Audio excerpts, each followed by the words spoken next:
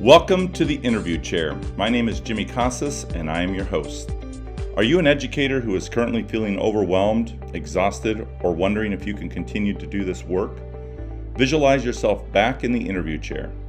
You were genuine, sincere, and full of passion. You convinced the group of people that you were the best person for the job, and you believed it. That is the real you. Thank you for joining me as I take you back to the interview chair to remind you of why you wanted to become an educator.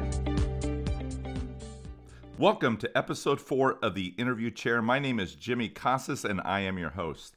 Before we get started today, if you have not heard, Recalibrate the Culture on Audible is now available on Amazon. I cannot tell you how jacked up I am about this, and if you've been enjoying the podcast to this point, I hope you'll check it out.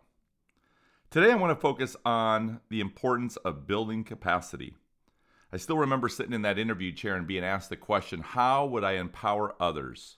How would I build a community of leaders to help me lead the organization? And I remember talking about the importance of doing that and doing that effectively. In fact, I think I recall, if I remember, saying something like, I hire great people and I just get out of their way. You know, as I reflect back on that, I certainly see it different now.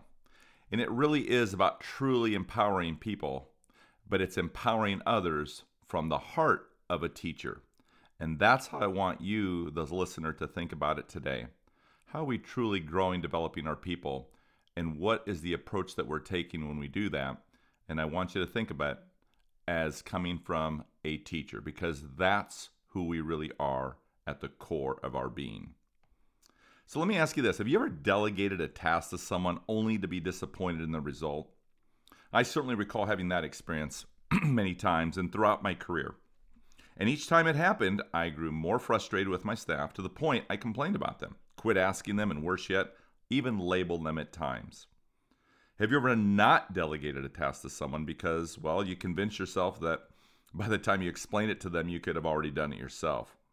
Too much hassle to explain it when I can just do it myself, and quicker, and better, my ego would often remind me. And it was that same ego that would catch me and then trap me in those moments of feeling overwhelmed, exhausted, and then wearing that exhaustion as a badge of honor because of all the things I had to do. And then, of course, turning around and complaining about it at the same time.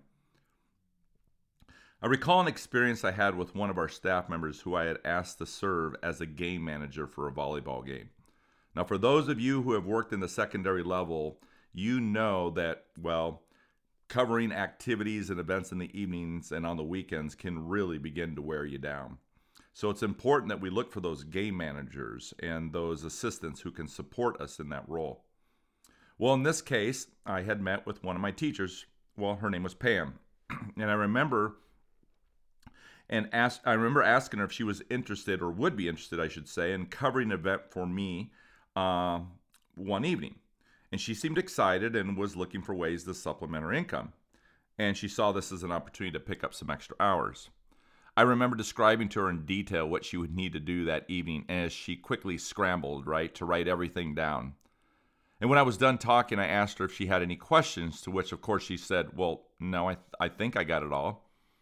I recall even telling my secretary at the time how excited I was about Pam covering for me, and that eventually this would give me, hopefully, some additional support that I had been looking for. That evening, I sent her a quick text to see how things were going, and she assured me that everything was going well. The next morning, my secretary walks into the office and tells me that Pam had called her in a panic because, the gate and concession monies were missing.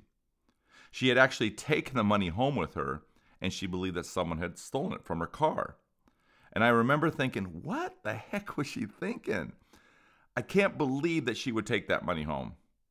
I just couldn't even imagine her doing that, especially after, you guys know this, specifically telling her, that money at the end of the night needs to go in the safe, not to take it home, We've all been there at some point where money goes missing or money is stolen out of a teacher drawer or something like that, out of the desk in a classroom. And we certainly didn't want that to happen. I remember thinking, oh my goodness, I wonder how much money that actually entails. And when my secretary told me it was $1,500, I got to tell you, at that moment, I wasn't sure if I was more angry about it or if I was just sick to my stomach. And as bad as I thought that was, guess what? The day was only going to get worse. As the day went on, I started getting additional complaints throughout the day. I remember the head of officials calling me. Let's see, the custodians, I believe, came to my office to complain. Parents were frustrated. And yes, of course, the Booster Club. Can you imagine? It's not good when you run out of pizza or walking tacos, right? Customers are not happy. Boosters members feel like they're losing money. And they were certainly frustrated. I still remember, right, that at the end of that day, I was exhausted, I felt beat up, and I was convinced that I would never, ever allow anyone to ever manage a game for me again. See? That's what we get for trying to delegate and empower to others. Here I was again. I should have just done it myself. If you listened to episode 3 last week, I talked about the difference between perimeter leadership and inner leadership, and you guessed it, I was certainly on the perimeter. But here's the thing. If I reframe it, I can now see it differently. See, Pam had done her best, right? She certainly didn't want to lose that money. She didn't want the stress that she endured as she worried about the consequences that would follow. And I know this, she certainly didn't want to disappoint me. And as upset as I was at the time for the extra work that this situation created, I honestly can tell you I felt bad for Pam. And that's what I want to reflect on today is how often are we delegating or trying to empower others and basically just telling them what we want them to do. And then we don't get the result we want, we get frustrated with them, and sometimes we even begin to label them. Or as I shared earlier, heck, by the time I explain it, I could have just done it all myself. If you remember back in episode 2, I talked about the importance of, well, what happens while we're getting overwhelmed and how we're trying to do everything ourselves. And here's a perfect example, is we just convince ourselves that we can just do it ourselves. And the problem with that is you'll just keep doing more and more and more. So that's why today I want to share with you a framework. It's a framework for delegating. It's actually a delegation coaching framework that I created. And I created it for me, to be honest with you, but more importantly, I also created it for others because I wanted others to experience success and I wanted to build their confidence in their ability to perform their responsibilities at a high level. So I want to share right now with you that 5-step framework that I want you to reflect on. Number 1, continue to tell people what to do. We certainly have to start there. But we need to be very clear. We need to be clear in our expectations. We need to make sure that they are clear what we're asking them to do, right? So that's still fine. We still need to tell people what we need them to do. But that's, my friends, is not empowering people. That is not delegation. And we're probably not going to get the results we want. So I'm going to ask you to take it another step forward. And that is, or excuse me, I should say another step more, right? And that is to not only tell them, but to show them, to model it. So now we not only need to be clear about it, we also need to model it. Because once you've clearly explained to the individual what you need them to do, then we need to provide a model by allowing them to observe us doing what we're asking them to do. So if we expect them to perform at a high level, well, then let's show them what a high level looks like. Let's show them what excellence looks like. And after that, guess what? If they watch you do it, they're probably going to be convinced, well, I listened to them tell me what I needed to do, and I wrote it down, and now I've watched it, so I think I'm ready to go. And they might be. But what if we were to protect ourselves and take it even another step further and take time, to observe them? See, in these expectations that we have, by observing the individual do what we're asking them to do, we can now see for ourselves where they're either meeting or not meeting our expectations, and then we can fill in the gaps, right? So we observe them and we see them. And that, my friends, begins the coaching cycle. We're observing, giving feedback, asking questions, answering questions. That is critical in the work, that coaching cycle. Remember, to see it from the heart of a teacher? That's right. This is the time for questions and providing feedback. And this does begin that coaching cycle, that delegation coaching cycle. As both people are now invested in sharing feedback, asking clarifying questions, and of course, modeling how things should be done. This is, in my opinion, the most critical step for building confidence.